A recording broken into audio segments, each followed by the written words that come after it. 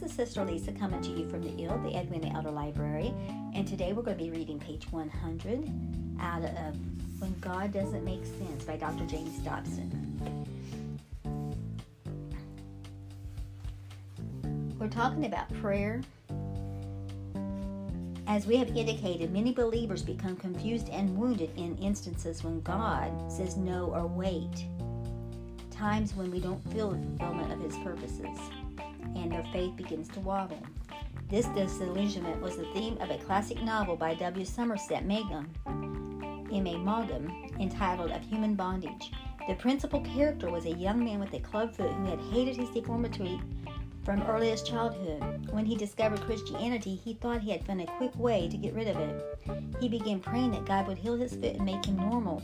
As it became apparent that his repeated requests would not be granted, he felt his faith had been invalidated, and he lost interest in God. I wonder how many times that unfortunate drama has been reenacted throughout the centuries. Every long-term believer has had the experience of praying for something that God appeared not to grant. As a case in point, let's return to the story of my father's skin cancer. Although he was healed of this disease, both he and my mother are in heaven today. Our prayers regarding subsequent illnesses did not keep them earthbound when the Lord called them across the great divide. If that is troubling to the reader, remember that Lazarus, whom Jesus miraculously raised from the dead, later died again. Every person Jesus healed eventually passed away. It is said that time heals all wounds. That may be true, but it also wounds all heals. Does this seem contradictory to the affirmation of prayer I have expressed? It shouldn't. Consider for a moment the kind of world it would be if God did exactly what we demanded in every instance. First, believers would outlive non-believers by centuries. The rest of the human family would be trapped in decaying bodies, but the Christians and their children would live in an idyllic world set apart. They would never have toothaches or kidney stones or gallbladder trouble or have accidents. All their businesses would succeed, and their homes would be beautiful, etc. The entire basis for the God-man relationship would be undermined. People would seek a friendship with Him in order to gain the fringe benefits rather than responding with a heart of repentance and love. Indeed, the most greedy among us would be the first to be drawn to the benefits of a Christian life. Most importantly, these evidences of God's awesome power would eliminate the need for faith, as Paul wrote in Romans 8:24. Hope that is seen is no hope at all. Who hopes for what he already has? Our faith, then, is anchored not in signs and wonders, but in the sovereign God of the universe. He will not perform on cue to impress us. Jesus condemned those who wanted Him to put His miracles on display, saying, "A wicked and adulterous generation seeks for a sign, but none will be given." Matthew 12:39. He wants us to accept Him in the absence of proof. Jesus told Thomas, "Blessed are those who have not seen and yet have believed." John 20:29. We serve the Lord, but not because He dances to our tune, but because we trust He is Lord in our lives. Ultimately, He must be the determiner of what is our best interest. We can't see the future. We don't know His plan. We perceive only the small picture, and not even that very clearly. Given this limitation, it seems incredibly arrogant to tell God what to do, rather than making our needs known and then yielding to His divine purpose. Jesus modeled that attitude of submission for us. He asked in the Garden of Gethsemane that the cup of humiliation and death be removed from Him. He knew full what the crucifixion meant. The emotional pressure was so intense that great drops of blood penetrated his skin. That is called hematosis, and it occurs only in persons undergoing the most severe distress. Yet even in the midst of the agony, Jesus prayed, "Yet not my will, but yours be done." Luke 22:42. There are many other biblical examples of this yielding to divine authority. The Apostle Paul asked the Lord on 3 separate occasions to remove the thorn in his flesh. 3 times the answer was no. Instead, he was told, "My grace is sufficient for you, for my power is made perfect in weakness." 2 Corinthians 12:9. You'll remember the story of Moses and his encounter with the voice of God in the burning bush, Exodus 3 and 4. Chapters 3 and chapters 4. The Lord instructed him to confront Pharaoh and demand that the children of Israel be loosed from Egyptian captivity. When the Lord asked why the children of Israel should believe God had sent him, the Lord armed him with miraculous powers. He turned his staff into a snake and back again into a rod. Then he caused Moses' hand to become leprous and made it healthy again. Finally, God told him that if they would not believe those 2 signs, he could take water from the Nile River and pour it on the ground, and it would turn into blood. These startling feats were designed to reveal the power of God and to show that Moses was his representative, his ambassador. But then a curious thing happened. Moses complained that he lacked eloquence for the task. I am slow of speech and tongue, Exodus 4:10. Yet the Lord did not offer to heal him. Doesn't that seem strange? He had just performed miracles that allowed Moses to carry out his mission. Why wouldn't God heal this troublesome speech impediment? He certainly had the power to do so. Wouldn't it have been logical for the Lord to have said, "You're going to need a strong voice to lead 1,000,000 people through the wilderness. Henceforth you will speak with authority"? Nope, that isn't the way Jehovah responded. First, he became angry at Moses for using this weakness as an excuse. Then he designated Aaron, Moses' brother, to serve as his mouthpiece. Why didn't he just do the job right and get rid of the problem? That's in our way of thinking. We don't know. As I said before, there are times when God doesn't make sense. It could be because out of the mouth of 2 or 3 witnesses, whatever will be established.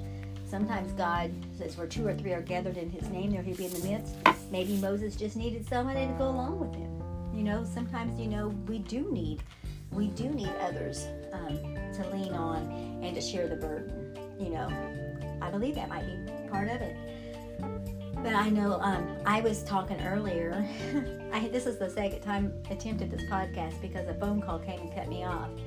And I didn't save that recording, but I was telling the story about I had a dream last night of my husband helping me look for my phone. Now, in real life, it would be me looking for his misplaced items. Seemed like almost every day we was looking for something. His keys, his walkie-talkie or something for work, something he had to have for work or something he needed right then, before he could leave. I'm like, honey, don't you get your stuff gathered up before you lay down and go to sleep? But, you always think you know where your stuff is and you don't worry about it until you find out you can't have it. But one particular time, he's looking all over for his keys, and I said, honey, did you check your pockets? And he looked at me like I was, of course. But he put his hand in his pocket and there was his keys.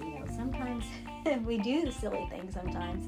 But of course you have to remember he just woke up from his sleeping and he took sleeping pills, so he probably was still not thinking straight when he put his keys in his pocket. Couldn't remember he did that. But it doesn't matter. But I was asking God, and I hate to repeat because I already said this, but I didn't record it.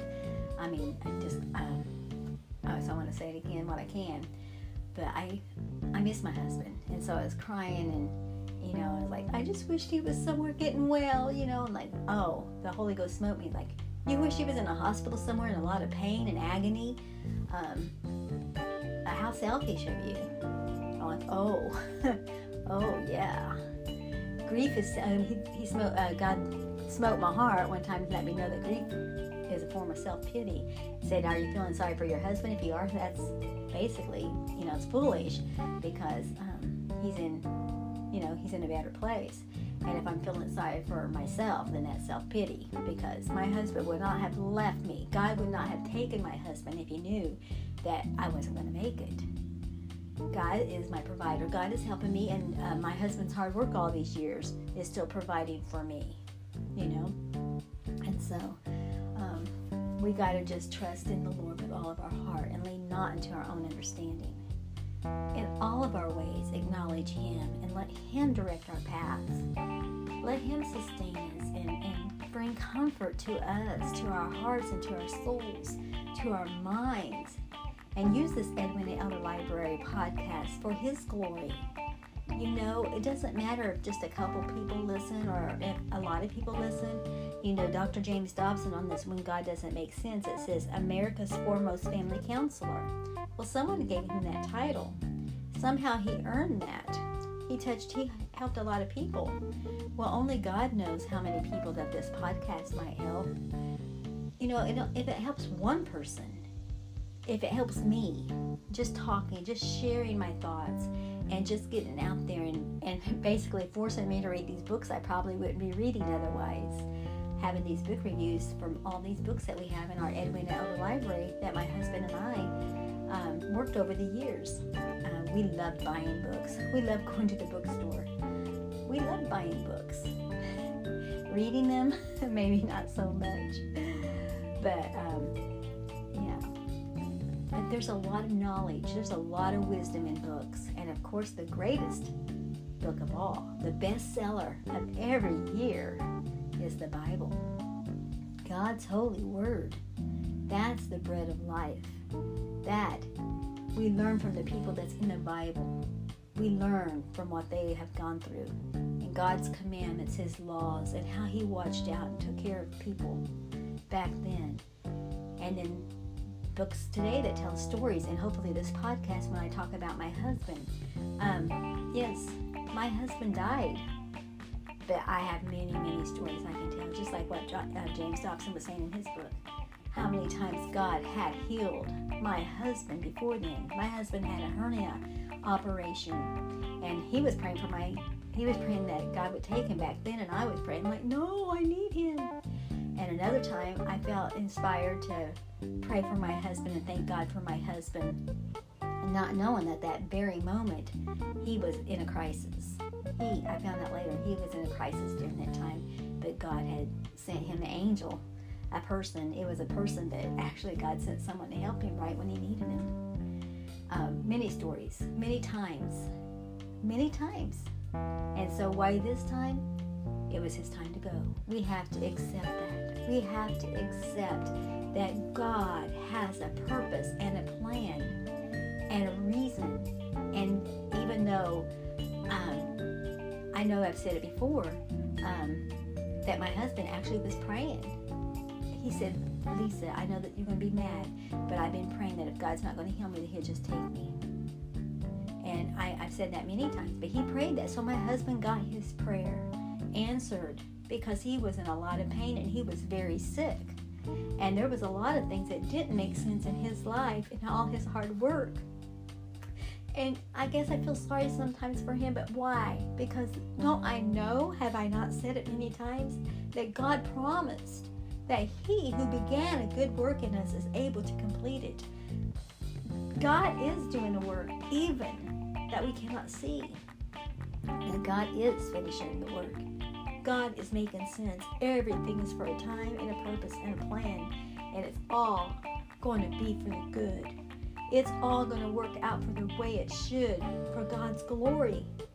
We are not our own. We were bought with a price. God so loved the world that He gave His only begotten Son, that whosoever believed in Him should not perish but have everlasting life. My husband didn't perish. He might have died to the flesh. He may have died in his physical body, but there is laid for us a crown of righteousness. Heaven, all the hard work that we've ever done, everything that we said to the glory of God, it is a reward. A reward. And we have no greater joy than to hear our children walk in truth. You know? And that's what it's all about. Reaching out, being a light, being an example, seeing others touched and blessed and encouraged. And I hope this encourages you today as we point others to the cross. Jesus is coming soon, and we're going to have a wonderful time when we all get to heaven. What a day that will be. Well, you have a great day, and God bless you. If this was all choppy and don't make much sense, when Lisa doesn't make sense, it's because I was recording, and then somebody tried to call me, and it cut out the recording. And so I couldn't remember what all I'd said before. And so anyway, hopefully I said what I needed to say. Love you. God bless you. Have a wonderful day. Bye-bye.